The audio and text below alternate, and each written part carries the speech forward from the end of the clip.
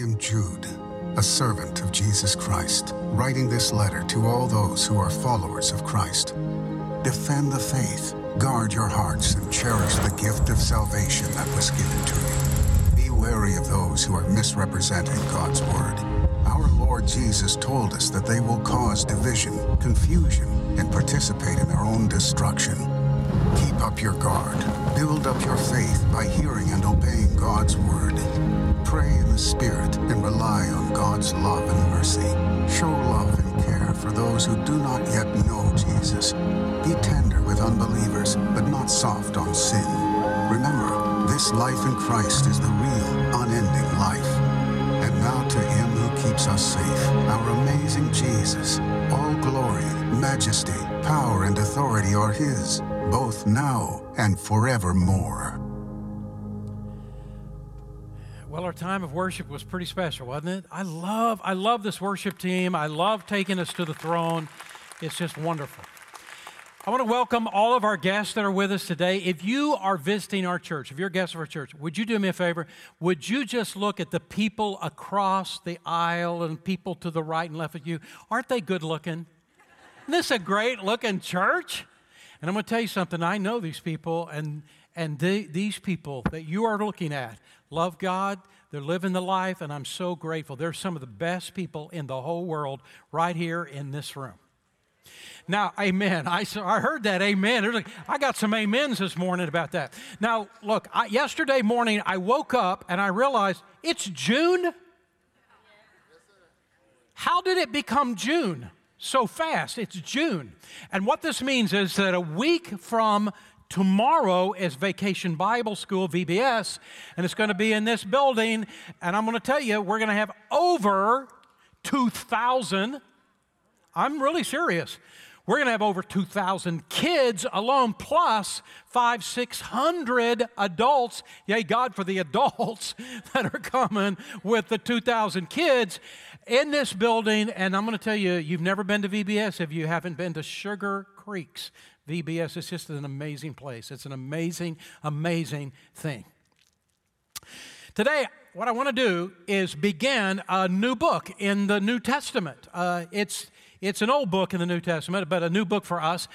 And the book's name is Jude, the book of Jude. And some of you are sitting there, honestly, if I could read your mind, and you're saying, wait a minute, there's a book called Jude in the Bible? I've never heard that. Well, it's very easy to overlook. It's just way back, almost to the end of the New Testament. It's only one chapter. It's only 25 verses. 25 verses. So I got to tell you, a lot of people never go there, and I wouldn't be surprised if there are people in this room who've never heard one sermon on the book of Jude before in your life. But we're going to look in the book of Jude for 4 Sundays, counting this one. And it's only 25 verses, and some of you are thinking, what? Why are you spending 4 weeks over just 25 verses? Well, it is not because my grandson's name is Jude. It is not because of that. Though that would have been a good excuse. It is because those 25 verses in the book of Jude are so powerful. They are so full. It is absolutely amazing what God has crunched into just 25 verses. So it's going to take us 4 weeks. When we get to the end of the 4 weeks, I'm going to be thinking, good grief, I left so much out. But that's the way I feel with every book that we look at. Now, the whole series, the whole big theme, the big idea of Jude is keeping up our guard. And if there's any time in America in which Christians need to keep up their guard, it's now. Keeping up our guard. And Jude is going to teach us how to do that. But the very first part of the book of Jude is about our amazing salvation. And I've asked my Jude if he would come and read the passage for us. Look at this handsome guy that is walking right up here beside me. Now let me tell you, he has just graduated from the 4th grade. He's almost an old man now. He has graduated from the 4th grade. And he's an amazing baseball player. So he is reading from Jude for me today. Jude chapter 1, verses 1 through 3. This letter is from Jude, a slave of Jesus Christ and a brother of James.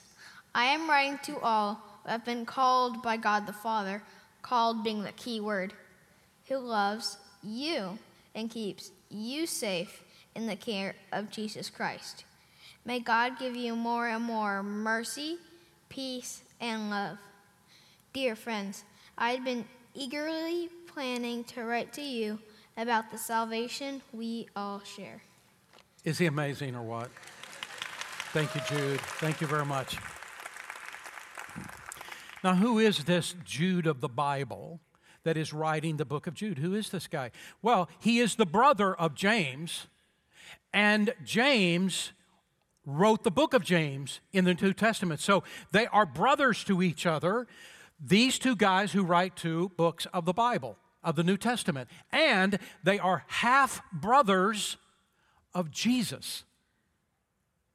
Look with me, Mark chapter 6, verse 1, and look at what it says. Jesus left that part of the country and returned with his disciples to Nazareth, his hometown. We know Jesus was raised in Nazareth, and now he has gone back to his hometown. And the next Sabbath, he began teaching in the synagogue. And many who heard him were amazed, and they asked, where did he get all this wisdom and the power to perform such miracles? And then they scoffed. Jesus is just a carpenter, the son of Mary, and the brother of James, Joseph, Jude, and Simon. And his sisters live right here among us, and they were deeply offended and refused to believe in Jesus. As it turns out, Jesus is the older of a big family, the older sibling of a big family. His siblings and he were half-brothers, half-sisters, and why? Because they had the same mother, Mary, but they had different fathers.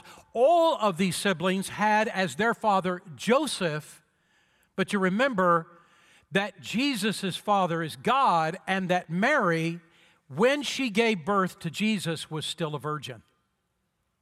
And that's what makes them half-brothers and half-sisters. But I will tell you that James and Jude did not even believe that Jesus was the Messiah. The whole time he was in his teaching ministry, they didn't even believe in him. They didn't even accept him. And maybe none of the other siblings did either. After all, they had been raised with him. A prophet is never received by his hometown, much less his own family. But after the resurrection of Jesus Christ, Jesus appeared directly to James in a long meeting with James, and James could not deny the truth. Jesus is alive again. He is truly the Son of God. He truly is the Messiah. And James not only became a believer, he became one of the greatest leaders in the entire church, early church, and he must have led his brother Jude to Christ. He must have led all of his other siblings to Christ. I'm just guessing, but it makes sense that he did. And I'm also just guessing, but it makes sense to me, that Jude must have been a part of the 500. There were 500 that were gathered when Jesus lifted up to heaven, ascended to heaven. There were 500 believers who had seen him alive again after the resurrection, and Jude must have been one of those. So Jude is called by God to begin writing a book, and he writes this book called Jude. And when he begins to write the book, he has one goal in mind, and that is to write a book talking about our amazing salvation. But when he gets to the end of verse 3, Jude even tells us himself, God changed the whole book. When he gets to verse 3, he says, I intended to write this entire book about our amazing salvation, but God has changed the purpose. The Holy Spirit began to speak to his heart and changed the purpose to talk about keeping up our guard. My Jude was right when he said that the key word of verse 1 is the word called.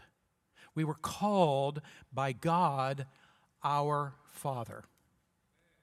That word called is an essential word about understanding our salvation. There are other words that you will notice in the New Testament just like it. There is chosen, there is elected, there is drawn. All of these words, when you start reading the New Testament seriously, you begin the New Testament, go through, you will see the word chosen and elected and called. You will see this word over and over and over again. Paul uses it 1 billion times, and Peter uses it, and John uses it. Here's Jude using it, and Jesus even used it. So, for us to understand what this amazing salvation is about, we got to understand these words. And here's what I'm going to say to you. I've had several of our members who've asked me if I would address this issue when the time was appropriate. And when I saw the word called in verse 1 of Jude, I said, this is the moment. And I'm about to get deep. It's going to be complicated. It's going to be a kind of hard. And I'm going to ask you, this is not baby food here. I'm going to give you some deeper stuff, and it's going to be harder to grab hold of it. And I'm going to ask you, use your brain all the way through. And I've given you so many student notes. Unbelievable the number of notes in there, and the reason is because there's so much to cover. Just follow. Fill in those blanks. I'm going to read more than I usually read because I want to stay with the notes and not skip some. I want to make sure I say exactly what I need to say. So get ready. Put on your seatbelts because we're going to deal with some pretty tough stuff. But here's the deal. If you get serious in your Christian life about going deeper and growing deeper in your life, you cannot help but come to these words. It's time to take a look. The first statement I want to make to you is this. We are Christ followers only because God called us out to be His children. The word called. Jude uses the word in Jude chapter 1, verse 1. You have been called, and it's the word that means called out. You have been called out by God the Father who loves you and keeps you safe in the care of Jesus Christ. Paul says exactly the same thing, but listen to how he puts it in 2 Timothy 1:9. God has saved us and called us out. That's what the word means. He has called us to a holy life, not because of anything we have done. Stop right there. You and I have not been called out by God to be saved because of anything we've done. You and I are not saved because we are really good people. We're not saved by anything we've done. We're not saved because we go to church. We're not saved because we were born in a Christian family. We're not saved because we're Americans. We're not saved because we come to Sugar Creek Baptist Church. We're not saved for any of those reasons. I am such a good person, I must be saved. The Bible says that's wrong. There's no truth to that statement whatsoever. And this verse is saying the same thing. He is saying we are saved and called out by God not because of anything we've done. Well, then what is it that causes us to be called out by God? Notice what he says. But because of His own purpose, His own sovereign will, His own purpose, and His grace. This grace was given us in Christ Jesus before the beginning of time. When did time begin? It began at the beginning of the universe. And so he is saying this, grab this, that before God even created this universe, He looked down through time and He saw you and He saw me. And He called us out to be His children at that time. This is what Paul is saying in 2 Timothy chapter 1, verse 9. The only reason we're saved is not because of our own goodness, but only because of God's grace. The word church in the New Testament is a Greek word called ekklesia, and it means the called out ones. When we gather to church like today, it's the called out ones that are coming together. That's what the word church means. God has called us to be saved, and God has chosen us to be saved. That's the next point. We are Christ followers only because God chose us to be His children. Jesus makes a statement to his disciples that I want to read to you to sort of introduce a whole lot of verses that are going this direction. And Jesus said to his disciples this in John chapter 15, verse 16, "You did not choose me, but I chose you and appointed you to go and bear fruit, fruit that will last." Now, obviously, the disciples chose Jesus. Those stories are in the New Testament. You can read them. Jesus came to Peter and John and said, "Come and follow me." And they dropped everything and they went and followed him. It was not that they were puppets. They weren't robots. They weren't in some mind warp. They chose Jesus. They had to lay down their fishing equipment and chose him. And every single disciple, every single one, Jesus came and said, "Come and follow me." And they laid down their jobs and they chose to follow him. So what does Jesus mean when he says, "I chose you, you didn't choose me"? What Jesus is saying is he did the choosing first. Jesus chose them first. And they would have never chosen him had he not chosen them. Jesus chose the disciples before they chose him, and Jesus chose us before we ever chose him, and he chose us only so that because it pleased him to do so. This is what he's saying in the verse. But now look at the other verses. Here's the key idea. Jesus did the first choosing, and had Jesus not chosen us, we wouldn't have chosen him. Ephesians chapter 1, verse 11. "In God we were also chosen, having been predestined according to the plan of him who works out everything in conformity with the purpose of his will." God chose you and me before we chose him, and we would have never chosen him had he not already chosen us. This is the idea. Look at verse 4. Ephesians 1:4. "For God chose us in Christ before the creation of the world." Before the creation of all the universe, God looked down through time. He saw you. He saw me. There was nothing in us that would cause him to choose us, but he still chose us. He chose us for what? Well, He chooses people to be saved. And this is what 2 Thessalonians 2:13. Look at 2 Thessalonians 2:13. "But we should always give thanks to God for you, brethren, beloved by the Lord, because God has chosen you from the beginning of the universe for salvation." It's just there. And it's only one verse of many verses in the New Testament. You're going to come across them when you read and study through the New Testament. "For salvation through sanctification by the Spirit and faith in the truth." Sounds very much like what Paul wrote in Ephesians 1. But then listen to Peter. 1 Peter chapter 1, verse 2 says this, "You have been chosen according to the foreknowledge of God through the sanctifying work of the Spirit for obedience to Christ and the sprinkling by his blood."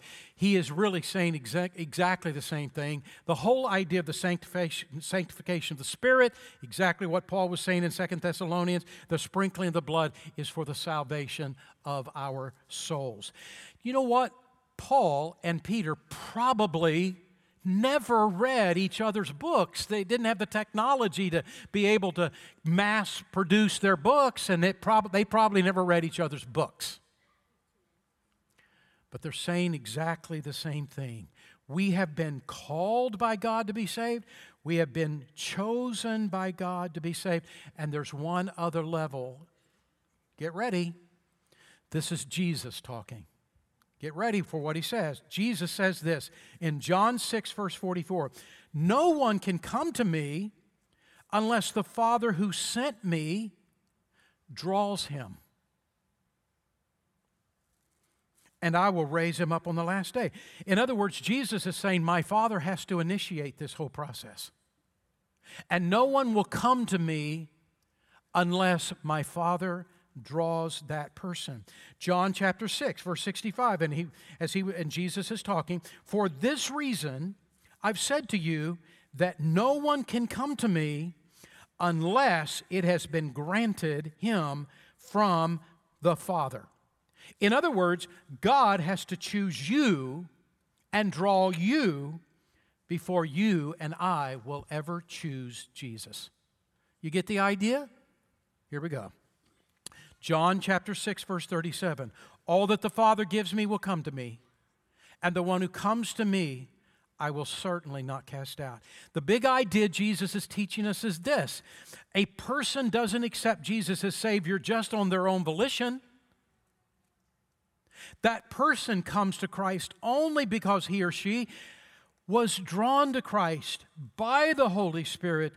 You are saved, I am saved only because we were chosen by God. How do I know I've been chosen by God?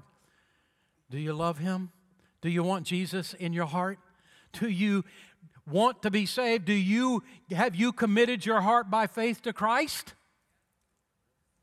The only reason that you would do that is because God has drawn you, God has chosen you, God has called you. How do I know I've been chosen by God and called by God and drawn by God? Because I accepted Jesus as my Savior. I repented of my sin, and by faith I turned my heart to Jesus.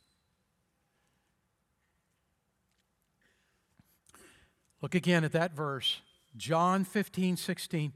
You didn't choose me, but I chose you. And I appointed you that you should go and bear fruit. The basis of God choosing me is that God is sovereign over all of His creation. The word sovereign simply means in absolute control. I accepted Christ as my Savior because before the world even began, God in His sovereign love chose me to be His. And the same is true about you. He drew me to Himself. I'm saved and you're saved not because of our good deeds, but because of God's choosing us. How do I know? How do I know God has chosen me? Do you want Jesus in your heart? Did you pray and say, Jesus Christ, I accept you in my heart. I want to live for you. I turn from my sin and I turn my heart to you. I want you to be the center of my life. Did you say that? Is that true in your heart? You would have never come to that conclusion on your own. By the fact that you've accepted Jesus as your Savior, it's evidence He's called you. He's chosen you. He has drawn you. You know what is the most amazing thing in the world? That He would even want you. And that He would even want me. Come on, let's get humble around here. He's the God of the universe. Good grief, what in the world do you have and I have that He needs? What do we have to offer Him of our own self? Absolutely nothing. He chose us. He called us. He drew us because He loves us. And for no other reason, not because of us.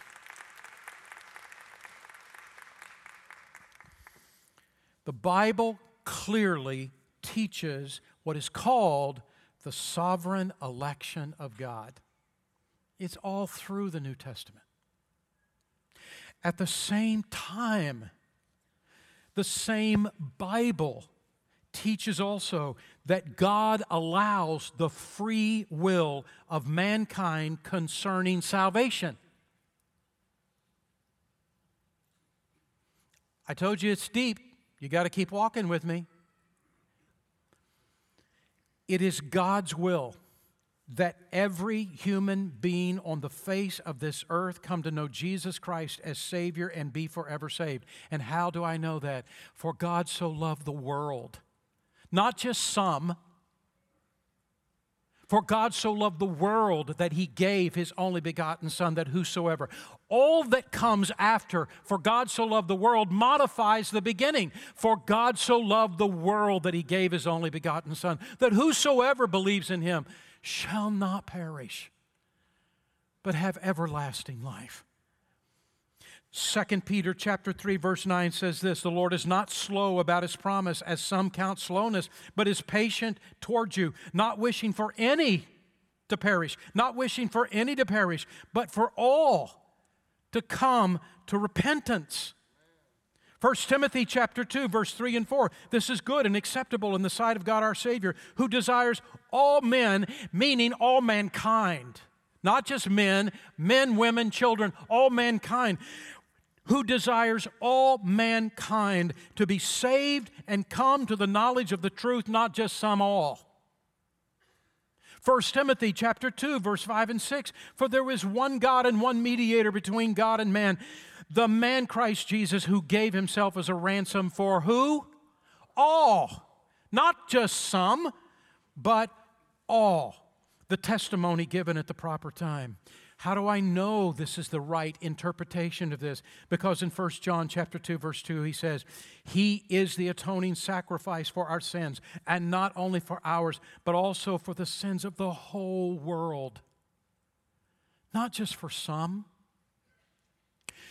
A person who's reading the Scripture can only come to an idea that he's only talking about a select group called the elect and not all by being coached to believe that, not because when they read it, that's what they read. They read all people. What I'm saying is this, that these passages show that it is God's will that every person on the face of this earth be saved. But will every person on the face of this earth be saved? No. Why? Because God didn't make robots. He didn't create us to be puppets. He didn't pre-program us to force us. He didn't do that. In His love for us, it was His sovereign will. It's still His sovereignty. It was His sovereign will to give us a free will. Our free will is not a denial of God's sovereignty. It is an acknowledgement of what He chose in His sovereign will to do, to give us free will. He has placed a whosoever will invitation to the world. Acts 2:21, and it shall be that everyone who calls on the name of the Lord shall be saved. John 6, verse 40, for this is the will of my Father, that everyone who beholds the Son and believes Him that will have eternal life, and I myself will raise him up on the last day. Listen to what Jesus says in Matthew 23, verse 37. Jerusalem, Jerusalem, who kills the prophets and stones those who are sent to her. How often I wanted, this is the sovereign Messiah. This is the sovereign will of God being expressed. How often I wanted to gather your children together the way a hen gathers her chicks under her wings, but you were unwilling. Jesus is saying, I would have forgiven you. I wanted to save you, but you said no. You are lost not because I chose you to be lost. You are lost because you refused my salvation with your own free will. Okay. Wow. I'm just visiting the church today, and look at all this stuff. And I feel for you, I really do. But here's the truth. The deeper we grow in our Christian life, the more we begin to really understand Scripture and the New Testament, we'll come across these words of election and these words of drawing and choosing and calling out. And what do they mean? And all these verses that express free will, what do they mean? How do we put these things together? And what has happened is that there are two opposite pole groups. There is one group that says, I believe in the sovereign will of God. He is absolutely sovereign in control. And there's another group that says, I believe in the free will of man. And I am teaching both are true. They're not on opposite ends. They're not exclusive of each other. Both are true. Now, by the fact I'm teaching this, I'm frustrating several people, many people in this room. And in the other services, and I know it, and I hate frustrating people and making them upset with me. I hate doing that. But the reason I'm saying that is that we have many people that are on this side, it's called Calvinist, and we have many people on this side that are Arminians, and you're arguing with me, and I don't blame you. I understand it. But I see both true at the same time, and I do it because I see that to be being honest with Scripture. And others don't agree with that, and it's okay. So what are these two sides? This side are called Calvinist, and this is a group that follows John Calvin. He was one of the reformers. He wasn't the only reformer, and not every reformer was Calvinist by any stretch. Just some were. And John Calvin was brilliant, and he was a fantastic, godly man. And he came up trying his best to grab hold of what the Scripture teaches about all of this stuff we're dealing with. And here is what Calvin came out with. He said, God is absolutely sovereign. He is totally in charge. God has to call us. He has to draw us. He has to choose us. And it is not ourselves. And I'm going to tell you, I totally agree with him. He is 100% absolutely sovereign. But the other side of that was this. And as a logical deduction of it, mankind has no free will for salvation. So God chooses who will be saved, and by logical conclusion, chooses who will be lost forever, and no one can alter. Because if they could, how could he possibly be sovereign?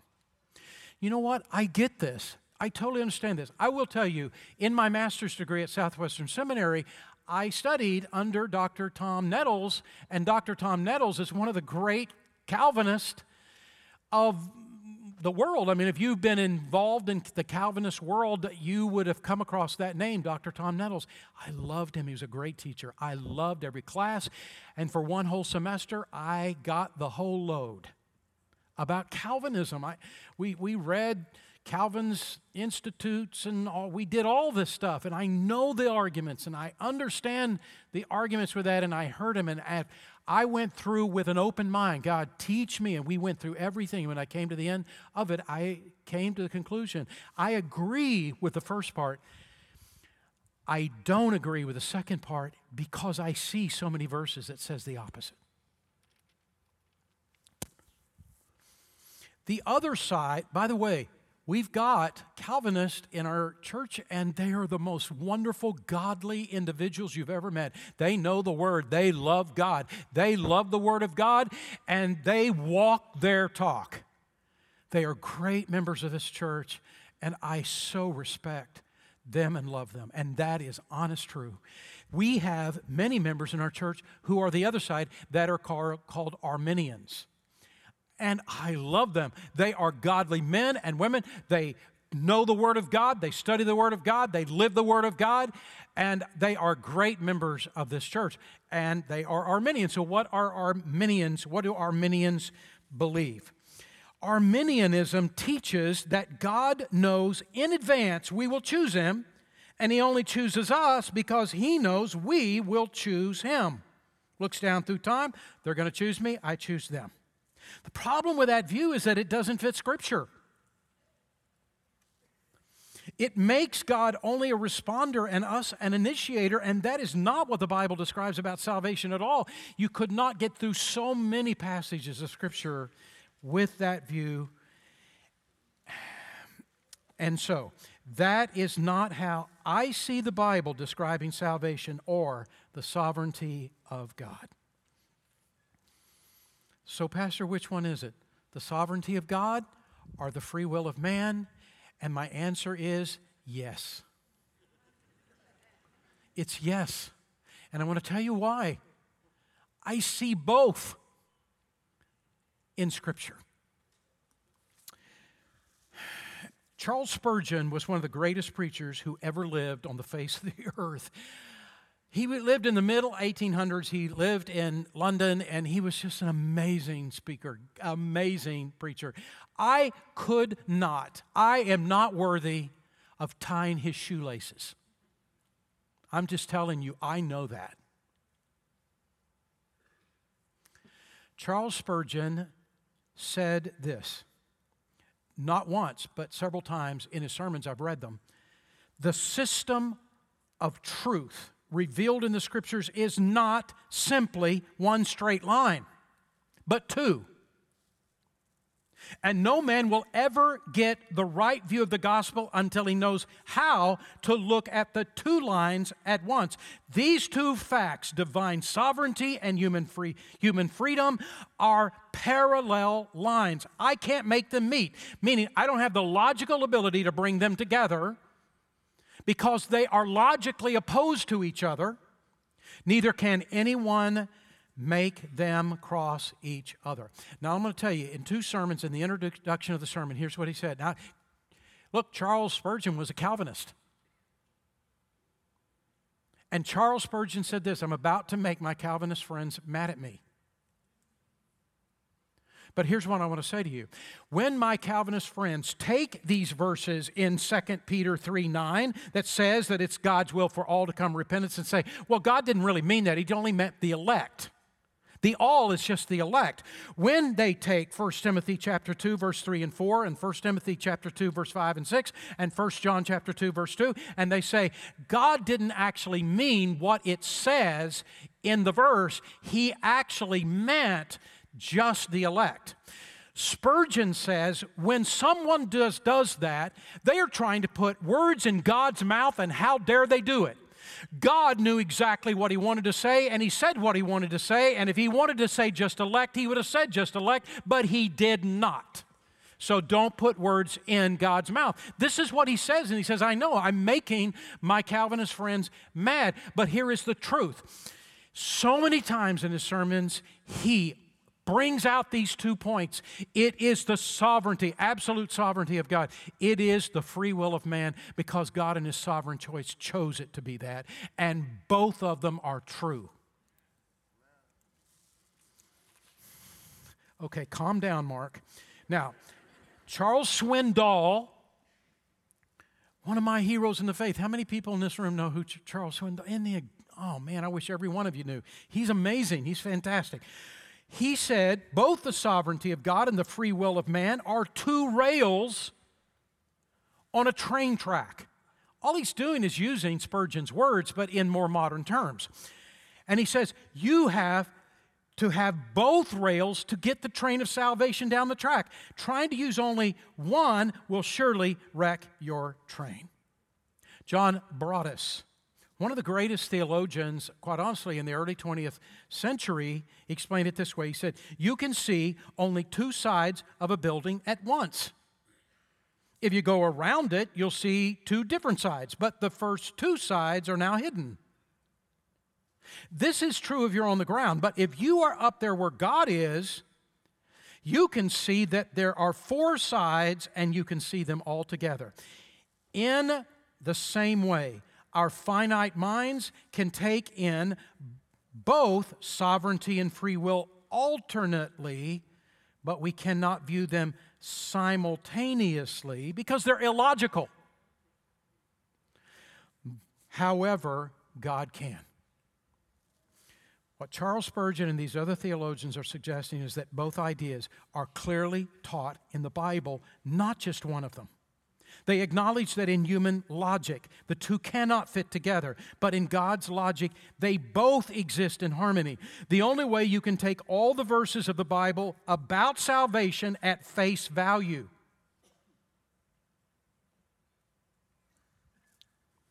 is to accept both positions simultaneously. Because here's the truth, both ends have to say about some verses, well, God didn't, he said it, but he didn't actually mean that.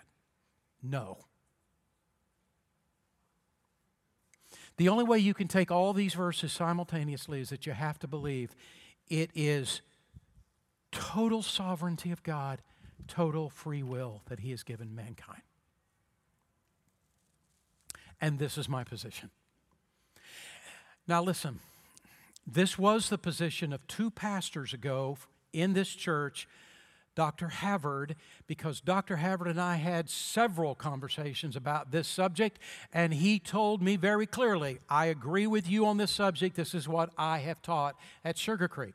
And Pastor Fenton Moorhead and I've had one extensive conversation about this topic, and he said, I totally agree with your position, and I give you permission to tell the whole church that I do. And what I'm saying is, 3 pastors, over the span of 40 years, this is what has been taught in this church, consistently from beginning to end. I'm almost done. So here's my suggestion. I mean total respect, I really do, to both groups that don't agree with me. I mean total respect. I really, honestly do. But the truth is, Calvinism and Arminianism are man-made theological systems. And great, I mean, we've got a ton of them in theology. But don't let a man-made theological system such as Calvinism and Arminianism put you in a position that you have to explain away clear Scripture in order to fit that system. Oops, that doesn't work. We're going to change a little bit of its meaning, and now it works. When that begins to happen, something is desperately wrong with that man-made theological system. Honestly, I'm okay with paradoxes. The Trinity is a paradox, for crying out loud. That's why it's so hard to explain. But it's still true. Personally, it seems to me that if something can't be true unless I can logically understand it and explain it logically, and this is what I hear from other people, just because I can't logically put it together, I can't logically explain it, it seems to me that if something can't be true unless I can logically understand it, then I'm trying to bring God down to my level instead of being willing to rise to His. What does it mean that your ways are higher than my ways, your thoughts are higher than my thoughts, if it doesn't mean that? So, oh, bless all of your hearts but you've stuck with me, man, and I so appreciate it. So what makes our salvation truly amazing? God's sovereignty means that our salvation is not because of us, but because of God, and that salvation is secure, not because of us, but because of God. It also means that our free will means that in God's love for us, He gave us the freedom to choose to love Him back or not. His love is not coercive. It is true love. It's an amazing salvation. Amen? It's an amazing salvation. It is. So here is my statement. The sovereignty of God and the free will of man gives us an urgency. That whoever we know, wherever they are, members of our family, friends, classmates, co-workers, neighbors who do not know Jesus as Savior, we need to share Jesus Christ with them, that they might come to know the sovereign God of the universe and receive Jesus Christ as their personal Lord and Savior. And I challenge you to do it. Let's pray.